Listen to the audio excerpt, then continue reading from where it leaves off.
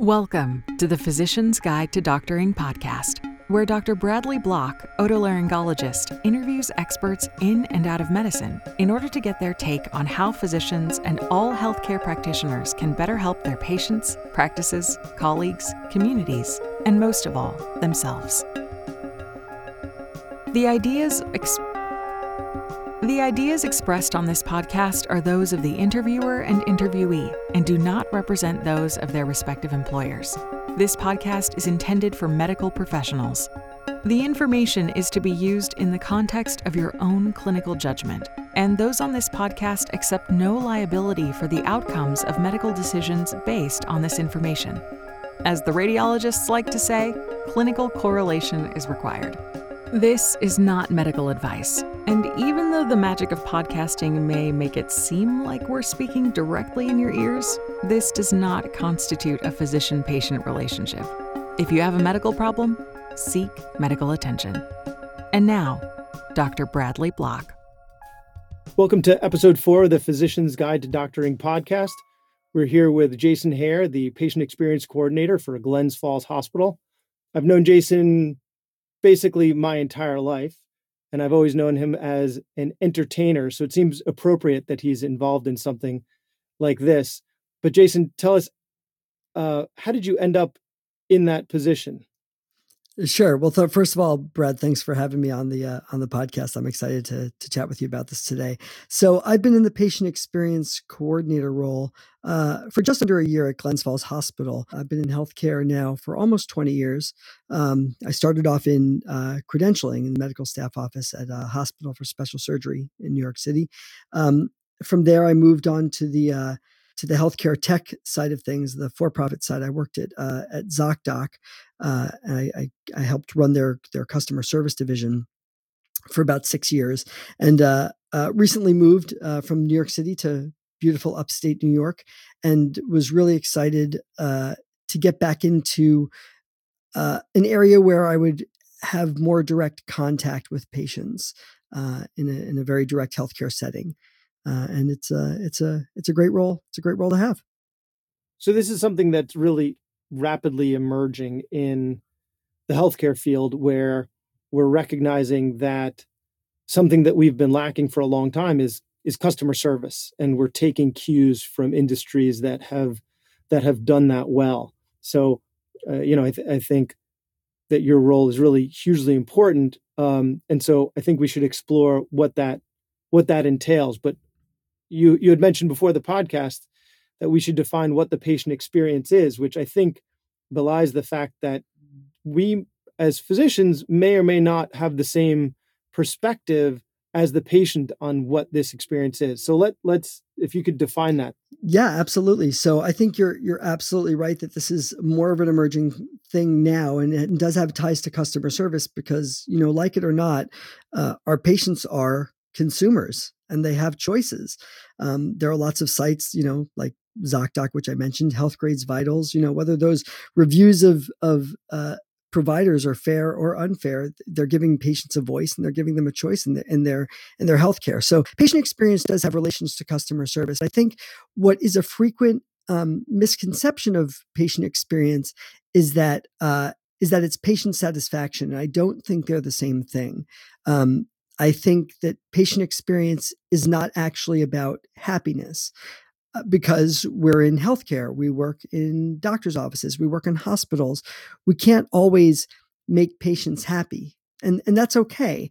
There's no real universally recognized definition of patient experience, but one of my favorite ones, which was said by Patrick Ryan, who's the CEO of Press Ganey, who I'm sure that company is familiar to some of your listeners, is what he says is that the patient experience, it's not about happiness. What it is about, it's about patients, and I'm going from memory on this here, but it's about patients being cared for, communicated with, respected, and having their care coordinated in such a way that they can get the best possible clinical outcome for whatever their circumstances are. So it's about, communication, it's about care coordination, it's about respect.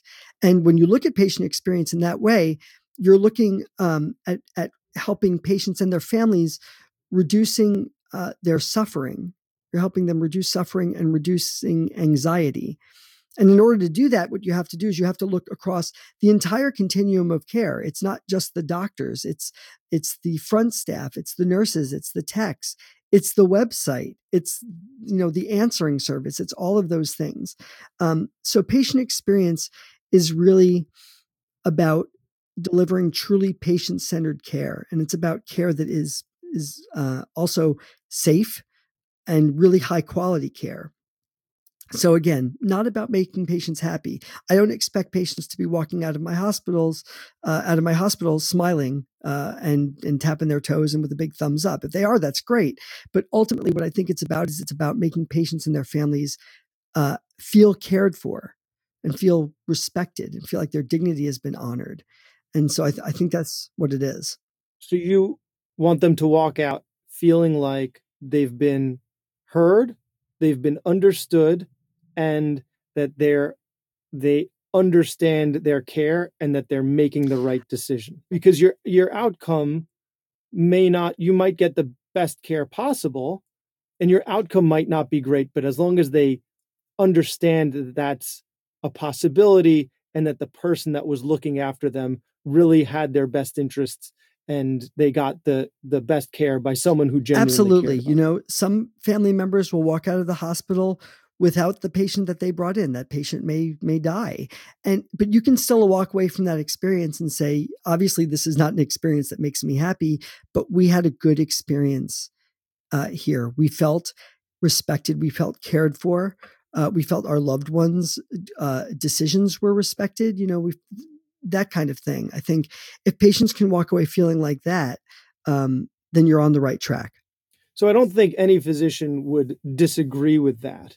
But I think the ways that we can accomplish that would be up for debate, right? So what are some simple things you think that we could do to improve what we're doing already? So as a physician, I certainly want my patients to feel like I care about them, feel like I'm doing everything I can in their best interest and doing everything I can to make sure that they understand what's going on.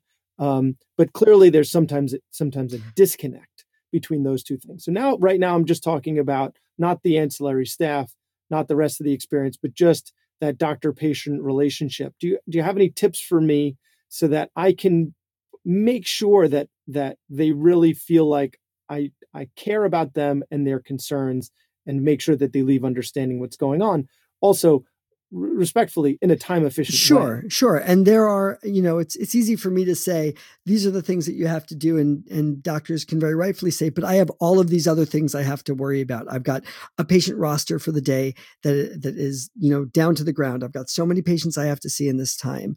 But at the end of the day, if you're not taking the time to make that one patient that, is your most important patient at that time, right? If you're not taking the time to make that person feel cared for, then what's the point? So yeah, as we've been saying in this discussion already, ultimately, what do patients want? They want the same thing that your kids want, that your significant other wants, that your coworkers want, and they want to be heard. So there's no faking that step, or you have to be very good at it to fake it. But ultimately you have to make sure that your patients are heard. In terms of the kind of the quick and easy things that I think can go a long way in making that happen. So here are some suggestions. Number one, before you walk into that room, take a deep breath. Just take a second to let everything else go. You got to let go of that patient list in front of you, because right now the only patient that's important is the one that you're about to see. Let that go. Let whatever happened before go. Make yourself centered to meet with that patient. Come in. Introduce yourself to the patient and introduce yourself to the family. The family is equally as important as the patient, because just from a practical standpoint, when they return those surveys or they leave their comments, a lot of the time it's not the patients leaving those comments. It's the family member that's doing that. I'm in a role where I see complaints and concerns come in from patients all the time, and it's their loved one, or their spouse, their daughter, their relative, someone like that. So make sure you're introducing yourself to patients and family, who you are, what your name is. This is a pet peeve of mine, to be honest, when doctors come into a room when they're seeing me or they're seeing my kids and they don't say who they are, and they don't start with that. Make eye contact. Make sure you're making. That's an excellent point. Actually, as a physician, I just assume that they know that they're here to see me, right? Who'd they make an appointment with? They made an appointment to see Dr. Block at 10:30. So when Dr. Block, when someone who looks male walks in at, just because I assume they can see my beard on the picture when they make the appointment, when I walk in at 10:30, and they assume that I'm Dr. Block. Now, this certainly some of my female colleagues have problems with that, because there's this, they'll sometimes be mistaken for nurses, which is clearly a problem. But yes, I assume that when I walk in the room, they know that I'm the doctor because they made an appointment with me, right? I didn't make the appointment for them. But clearly you're saying that that's a mistake on my part. And so something that I need. Yeah, I think so. Because when you think about it, some of your patients are booking with you directly. Some of them might be coming in through a referral, right? So they're told you're going to go see Dr. Block is the same as Dr. Smith is the same as Dr. Jones in terms of all that, right? So there could be that. There could have also been 3 or 4 people that came in to see them beforehand. My daughter just went to see an ENT, and the nurse practitioner came in first. And it was a little confusing at first when the nurse practitioner came in. I thought, wait, is this the person I'm seeing, or are we going to be seeing somebody else? So there's that as well. But the other thing to keep in mind is that often patients are in pain and they're scared. So their faculties are not going to be at the same level that you might expect them to always be, especially if you're in an area, like a really emergent area, right? You're in the emergency room or something like that, So I think and also it's just nice manners, right? Like it's just nice manners to come in and introduce yourself to someone. And now you're creating, the minute you do that, the minute you look them in the eye and you say, "Hi, I'm so-and-so," and you maybe confirm their name for them. Are you John? Are you the patient? And you introduce yourself to the other people. You're saying, okay, we're here. We're present in this room together. We're creating a relationship. We are starting our relationship right now.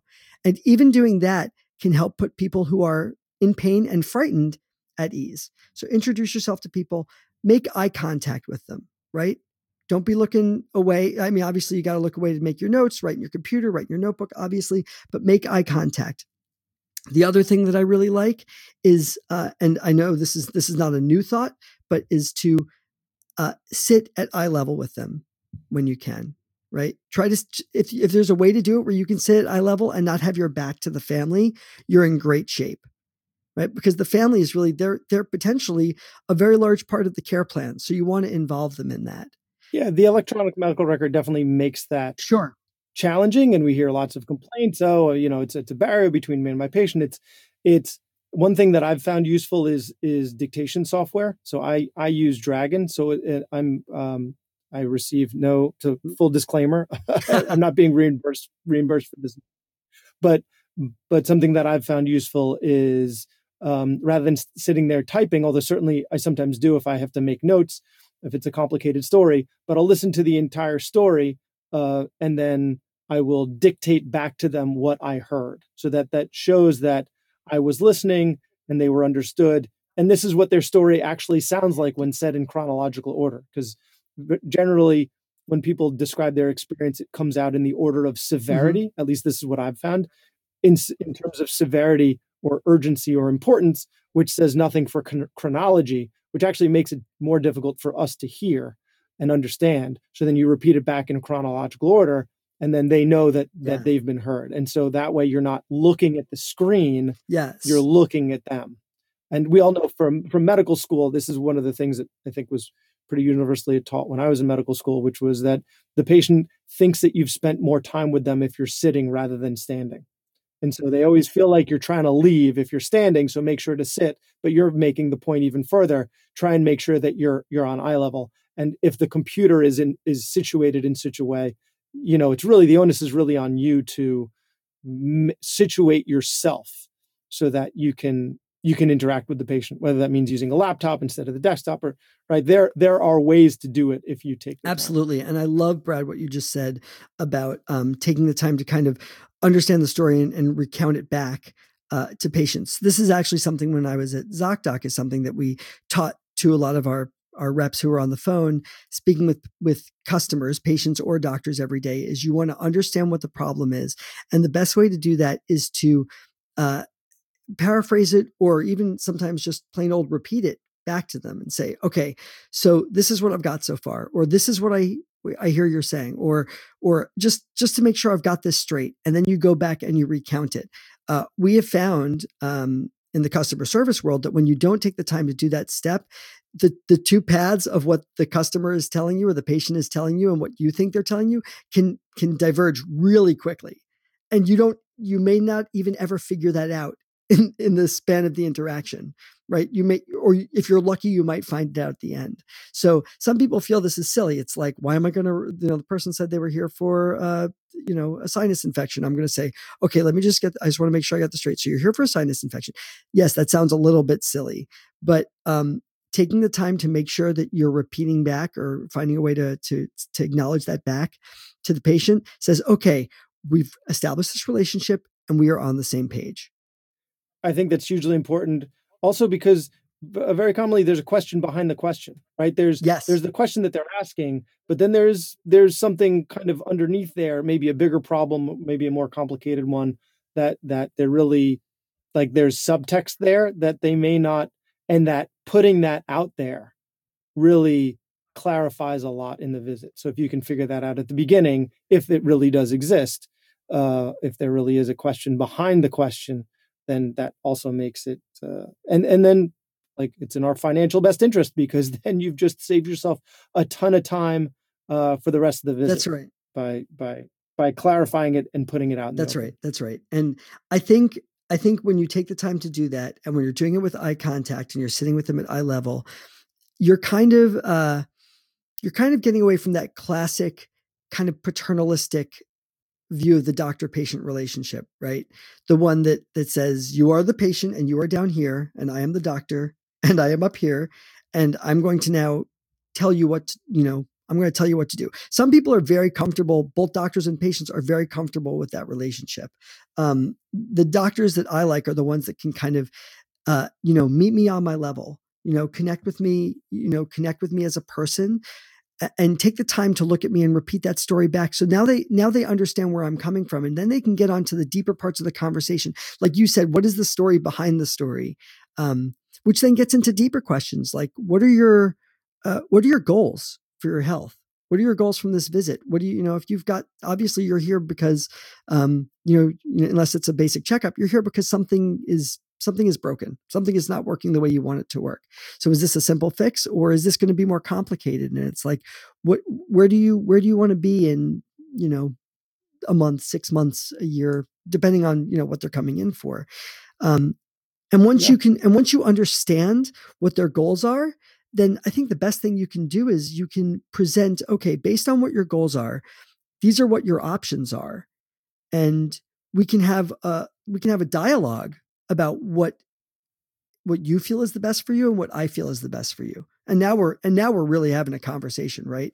You're still the authority. You're still the doctor, but I feel like, oh my gosh, you really took the time to understand me. You asked me questions that maybe no doctor has asked me before.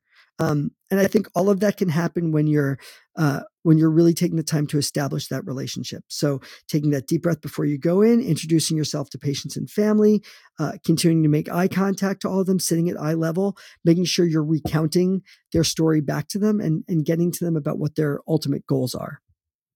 So I think this is what we're describing right now is similar to that book, How to Win Friends and Influence People, which is full of truisms, right? Like people like hearing their own name. People like when you smile at them. People like, right? Like things that everybody knows, but most of us don't do. So I think, how do we make that stuff happen? My suggestion, and I'd be interested in your feedback on this, would actually be put a little sticky note somewhere where you go. I mean, I have my laptop where after I leave the patient room, this is where I type, this is where I return phone calls.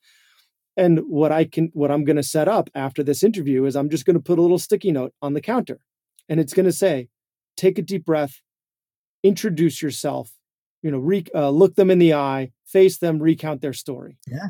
So that between each appointment, I look at that and remember to do that. And that's going to need to be there for a couple of months. For sure. Until it starts to happen every time. And if you genuinely want to do these things each time, you need to develop them into a habit. And in order to develop them into the habit, you need to do them over and over and over and over. And I think it's important to not just go, yeah, I'll start doing that, to genuinely commit to changing your behavior. At least I need to, because I certainly don't do all of these things right now. And if I'm going to improve my relationships with my patients, then I need to do them. I'm going to do that so that I don't forget, because otherwise I'll start running behind. I'll get frustrated. I will forget, and I'll just go back to what I was doing before, which obviates this entire conversation. So I certainly don't want that. Absolutely. And, I say all these steps like, and you outline them on a Post-it note as if they are simple, but they're not for some people.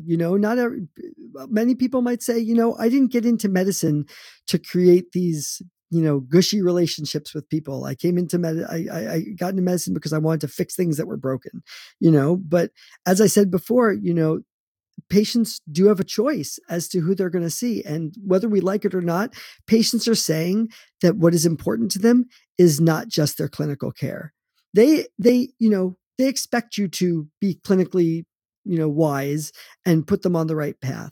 But the honest truth of the matter is that even if you're wrong, if you have taken the time to really establish a relationship with your patient, they will often let that go. And that's the same for a lot of different areas. If you've got someone that's nice, you will forgive a lot of stuff. But there's been studies that have shown that surgeons and primary care doctors they're sued less by patients that had really good bedside manner and really good communication, really good rapport and respect for the patients. Like they do it less. They say they're less likely to sue someone that you like. That's right. They say it won't make it completely go away, but it'll decrease the risk. They say, you know what? I don't care. I don't care if he did this thing wrong. I love him. So we were talking about some of these potentially simple things, but the tricky thing, the hard one, is the empathy component.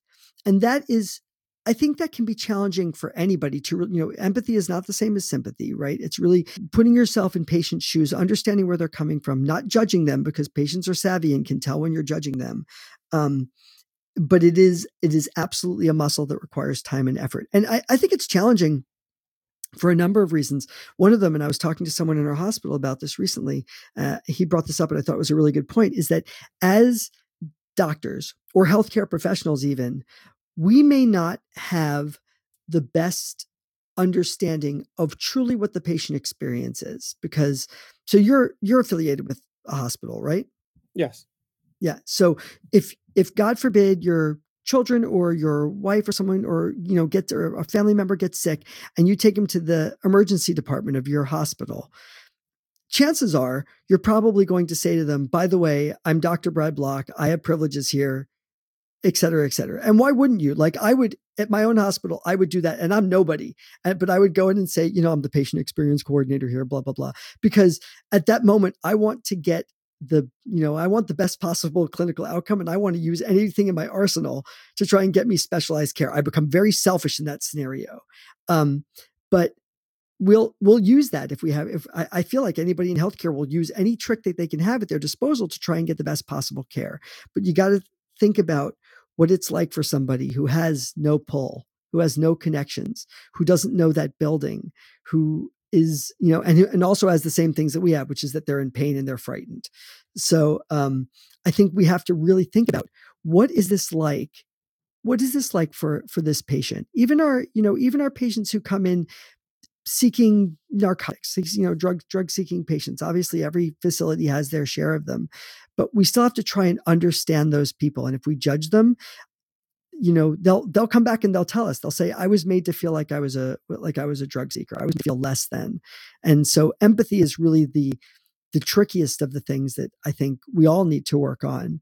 And if we can work to understand where patients are coming from, the whole length of our relationship with them is going to be a lot stronger.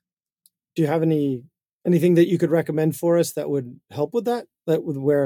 Where that might help me connect with my patients a bit better, make them feel that I'm connecting with them? Well, I think it's kind of the things that we talked about before, some of those steps.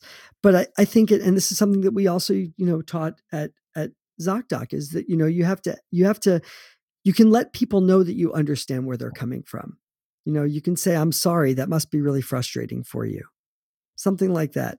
I think even just acknowledging that, because we can acknowledge, all day long that someone has a specific injury, a specific malady, right? But taking the time to acknowledge what those feelings are behind it, sort of kind of like the story behind the story, like you said before. I think that can help, is actually putting words to it and letting patients know that you understand where they are, right? Like I said, this whole thing is about meeting them where they are, understanding what their fears and their goals are, but saying, I understand that this is a lot of information I'm giving you, and I can understand that might be scary for you. So I think this actually leads into a common patient complaint, which is when we're running behind. So I think we can like meeting them where they are. Mm-hmm. So I think a lot of times when I'm running behind, my impulse is to maybe explain why I'm running behind. Oh, there was a complicated patient, there was an emergency, a bunch of people showed up late, something like that, explaining. So that's not meeting them where they are. That's right. Having them meet me where that's I right. am. They don't care. Yeah, exactly. So, so I think to that effect, meeting them where they are would be more just apologizing and saying, listen, because they don't want to, nobody likes to feel like they're not valued, right? You spoke about that earlier. That's right. Like they're not cared about. So if I've just made someone wait for an hour, that person feels like I have zero regard for their time and zero regard for anything about them. So how are they going to trust me to take care of them if they think I just don't care about their time at all? So I think in that situation, my inclination is to try to explain myself, but really what I should be doing from what you're saying is, listen, I'm really sorry. I just want you to recognize that I do value your time, and I feel terrible or terribly that you've been made to wait this long. And I'm trying, I don't even know if I should say that. I'm trying to do my best, or I'm trying to keep up, or just apologize. I saw something on Twitter of all places recently that said, what if we reframed it, instead of apologizing, instead of saying, sorry, I'm late, we said, thank you for waiting for me. Right. We took the negative. I just thought about this. We take the negativity out of it. We take the negativity of a word like sorry out of it, and we express gratitude for their patience. And you don't have to, I think you're on the right track here. Like, I don't think you need to, you don't need to fall on your sword about it. You can say, I understand your time is valuable. Thank you for waiting for me. I'm sorry I'm late. Even if you want to say that, and then what you do is everything you do from that moment on proves that they're the most important person. When my first daughter was born, my wife's OBGYN, a really well-known OBGYN in Manhattan. And this guy is notorious. His patients wait anywhere from an hour to like 2.5 hours. And every time we were in that waiting room, I sat there cursing him under my breath. I'm like, I can't believe this guy's making us wait. My time is valuable. I took off of work. When we got in the room, he made us feel like we were the only people that mattered in his world. And this is a guy who had like celebrity patients on the walls, right? We felt like one of these people. He spent a lot of time with us. He never made it feel like he had to get out the door and see the 20 other patients that had been waiting 2 hours. He spent as much time with us as we needed. And every single time I walked out of the appointment, I was like, I love that guy. Like it was totally okay. And I wound up justifying it to myself. I'm like, well, I can see why we had to wait so long. It's because he spends all this time with patients.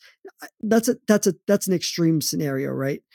Yeah, I don't think we should be highlighting that as something that I'm not saying take all the time. But here's the thing. Right? You don't have to take all that time. You just have to make sure that the time that you are taking is really quality time.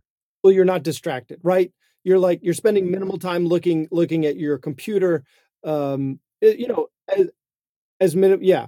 And you're really, and I think to that effect, the eye contact is really important, right? Like if you're not distracted by other things, then you shouldn't be distracted by other things. And it's sometimes, maybe you're trying to document as you're talking to them, and sometimes there are ways to do that maybe I'm just trying to think of myself as the example. Maybe I shouldn't be documenting things that they're saying as they're saying them, because then it seems like I'm playing Minesweeper when I should be, when I'm, just really just typing in Right. what they're saying.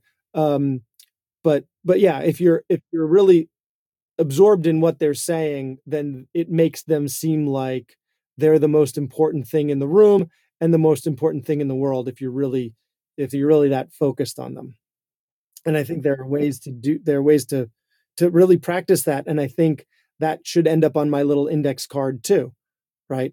Just don't be distracted. That's right. And if you're concerned about what they're going to think about you playing Minesweeper, that's a simple one too. You can say, so listen, the way I generally do things is I don't want to miss anything. So I take a lot of notes. I type a lot while I'm listening, and you've got my full attention. I'm just typing at the same time. If that becomes a distraction for you, let me know. Something like that. Now you've put it out there. Now they don't have to worry. Is he playing Minesweeper? Is he typing an email? Like you've told them what it is you're doing and why you're doing it.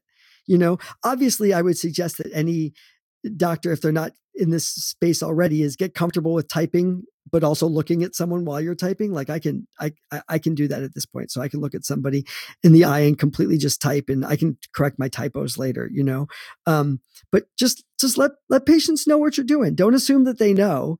And once it's out there, then okay, it's fine. Great.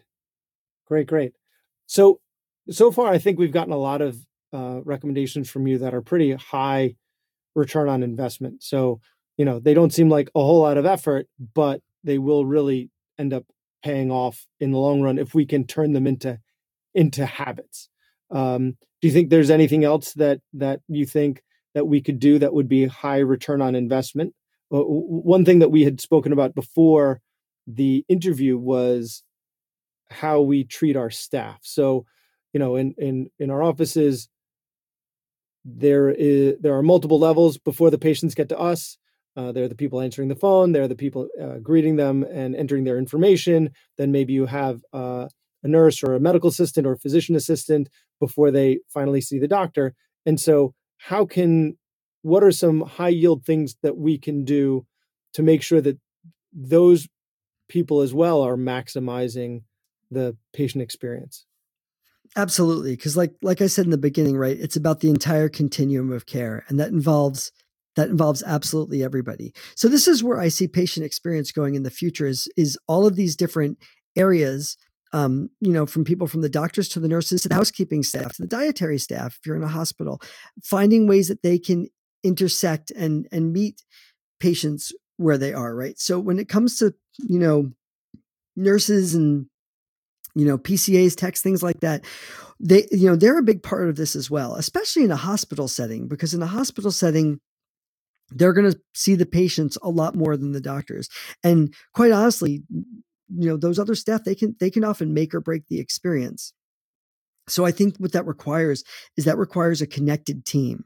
That's not necessarily easy to do, but I think really pays off, right? You have to have a staff of people that feel like they are all playing on the same team.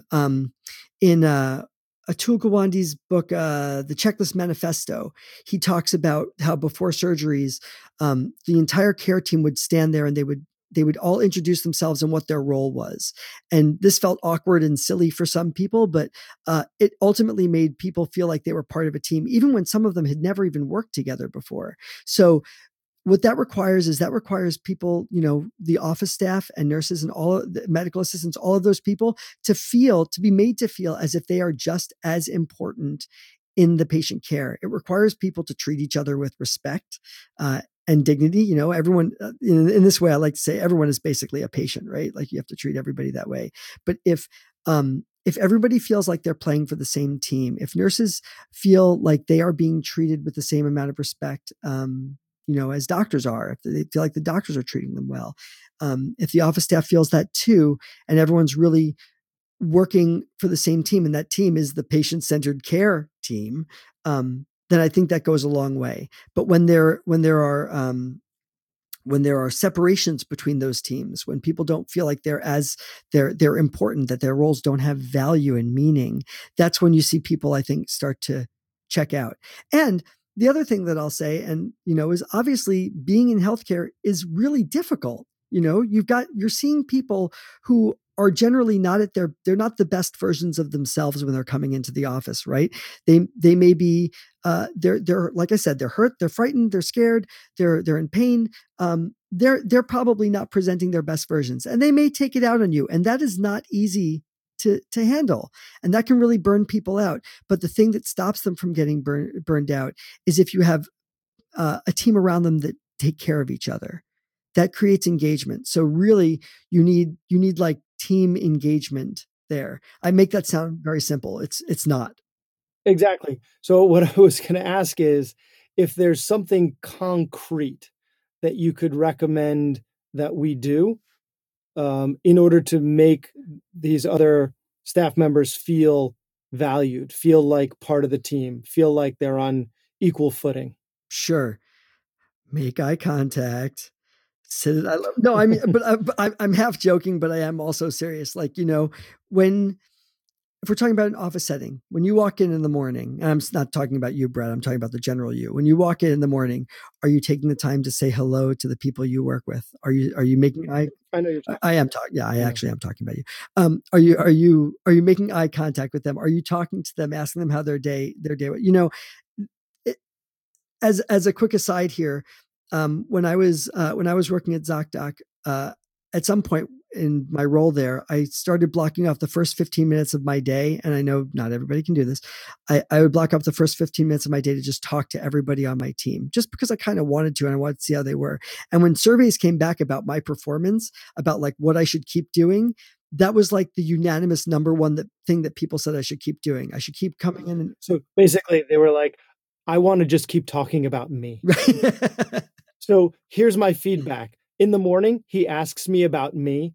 I want more of that. I want to keep talking about me. Well, what they want is they want to feel like this is not just, I am this person up here and you are this person again. It's not the paternalistic relationship, right? It's saying our relationship goes beyond just you answer the phones and I treat the patients.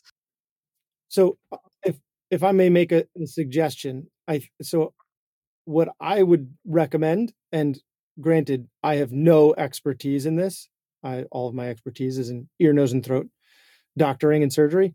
But would be for those staff members, you should know their names. You should know their spouses' names. You should know their children's names. And if they have something, like some of them are studying to be an ultrasound tech, some of them are studying to go to PA school, some of them are, right, if they have some aspiration or just know something. Yep.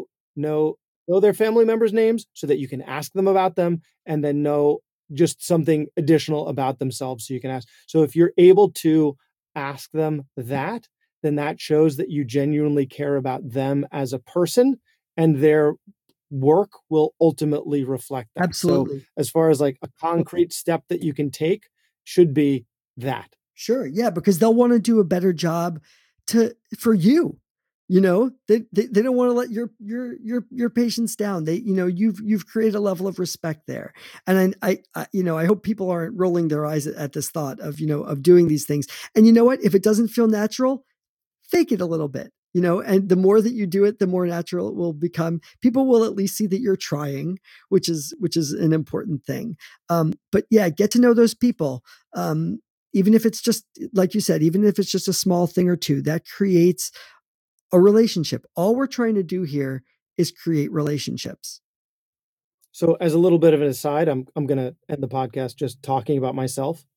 So the reason that I became interested in even having this podcast is that my wife, whenever I would go to some social event with her, she would just kind of float around the room and then leave the party, and everyone felt like they had a new best friend in her. And she loves that type of setting where she can just interact with new people, and she's genuinely concerned about, about everybody. This is why she finds all of them interesting. And yeah, this is why your wife and my wife get along so well.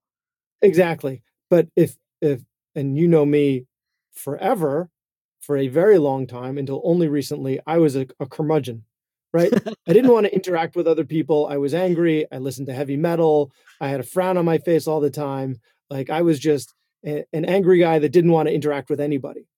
And I thought it was because I didn't want to interact with anybody, but it was really because I was not good at it, which set up this negative reinforcement cycle of I'm not good at it, but really I'm going to rationalize it that I don't like it. And so then I just avoided it and it just, went downhill from there. But when I started learning more about it and, observing my wife and reading, and as I got better at it, I enjoyed it more. And then I got better at it and I enjoyed it more. And I'm certainly that translates into my patient's experience as well, because I try to apply those interaction skills to that interaction. And I think it's helped me. And this is one of the main reasons that I've launched this podcast is I think that in medicine, we really have a lot to learn, and myself included, in that space. So I think we only scratched the surface. We've been at this for over 40 minutes. And it feels like time just went by in a second. So I really, Jason, I appreciate you taking the time out of your busy schedule to talk to me for this interview. I'd certainly love to have you back again where we can talk about other things, patient experience related. And thank you very much. Thanks so much for having me, Brad. It's been a great conversation. That was Dr. Bradley Block at the Physician's Guide to Doctoring. Find all previous episodes on iTunes, Stitcher, Google Podcasts, or wherever you get your podcasts, and write us a review. You can also visit us on Facebook at facebook.com/Physician's Guide to Doctoring. If you're interested in being a guest or have a question for a prior guest, send a message or post a comment.